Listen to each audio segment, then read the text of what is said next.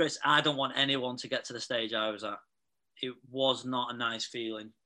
And that just happened in a matter of a month of separating from my wife. It went really downhill really fast. Yeah. And I never want anyone to be in that situation. And one thing I always say, I give is about prejudging people. Yeah. I think this is huge. I said, because this company's been going for 20 odd years. There's no way that somebody I know didn't know about this company already. So why have I only learned about them a year ago?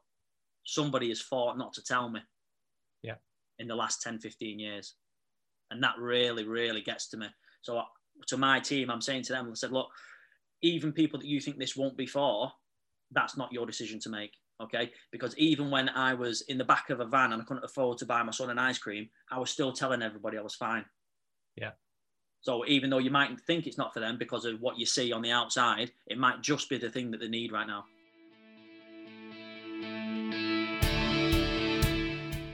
Welcome to Live, Love, Laugh and Learn, the podcast that helps you be more, do more and get more out of life.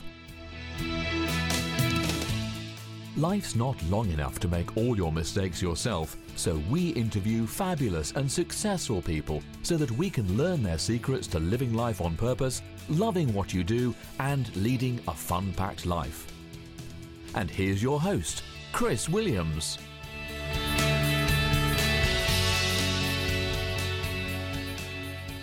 We have got an amazing guest on this episode. This is a guy that when I first heard his story, I mean, I was just blown away, inspired, and it reminded me why I do this business, why after 15 years, I still love it just as much as I did the first day I got involved. So I'd like to welcome onto the call, Jamie Longworth. Jamie, hi. Hey, Chris, how's it going, mate? Brilliant, mate. Thank you so much for coming on. Now, I just want to clarify a few things because we've got a great leader in our network. His name's Stefan Longworth, right? And he does have a son called Jamie, but you're not related, are you? But you do happen to be in Steph's team. I'm still waiting to get an honest answer from my mum, Chris. So. I've got so much time for Steph. I can remember going on a training course when I first joined with him. He's inspired me and I've learned so much from him. And I'm just really glad he invited me onto one of his Zoom calls and you were on there, and that's how we first met. Really, we want to go into your story. What is your background? You can go back as long as you like, but I know you've not always been a UW business partner. How long have you been in the business now? About a year and 1 week, roughly. A year and 1 week, absolutely brilliant. Do you want to just go back and tell us sort of where you came from and what sort of background you've got? That'd be fabulous. And this is for people as well to make a note of who else do you know, like Jamie as well, really important. Yeah, so I'm 31 from Manchester. It'd always been my dream to be in the police, always, since being a kid. I applied when I was 18, got knocked back. So I ended up going and joining the military police to sort of build up my experience and just to get to the end goal as to where I wanted to be. And I ended up serving 5 years in the military police, right, the British Army.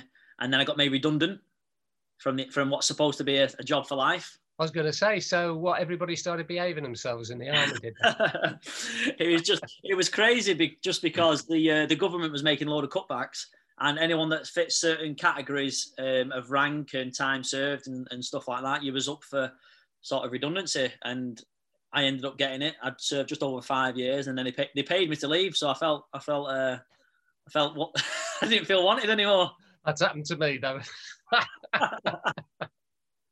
So I went from there, and part of my redundancy, they paid for me to go to university. I went and studied law. I was going to become a solicitor. Right. And when I was in the final year of my law degree, I was actually working as a doorman at the time, down in my sort of like local town centre. And an off-duty police officer told me that the police were hiring and said, why don't you go sort of for them? And I just did it as a bit of a backup, really, to the solicitor thing. I just stuck my name in and I thought I'll see how it goes as a plan B. Because getting into being a solicitor is, very difficult in getting training contracts and stuff like that. Yeah. So I thought I'll sort of hedge my bets and sort of go for this as well at the same time. And I started getting through each stage. And then before I know it, I was getting to the final stages of the police. And I was more excited for that than I was about being a solicitor. Right. And it just like that childhood dream of what I'd always wanted to do started coming back. And I thought, it's about to turn into reality. I can do this if I want. And then I thought, am I just wasting 3 years at uni if I go and do it? Right. But I thought, well, the army are paying for it, so sorry, let's go and do it. And I ended up joining the police and sort of like deferred me last year from university. And I got me 2-year probation done with the police, with Greater Manchester Police. And then I had to go back to uni to finish off my degree. So I was working full-time in the police, and then I had to go and do a full-time law degree for 6 months at the same time. So that was a bit tough. And I ended up completing that, barely, skin of my teeth. And then I wasn't the best student, I'll be completely honest with you. And yeah, I was with the police for just short of 4 years. Right.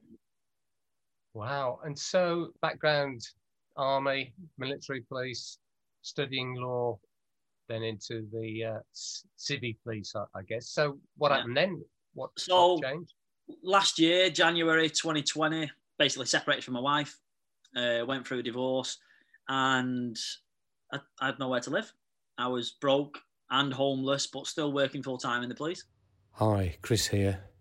Sorry to interrupt. This episode, which is brilliant actually, has been moved over to a private members area.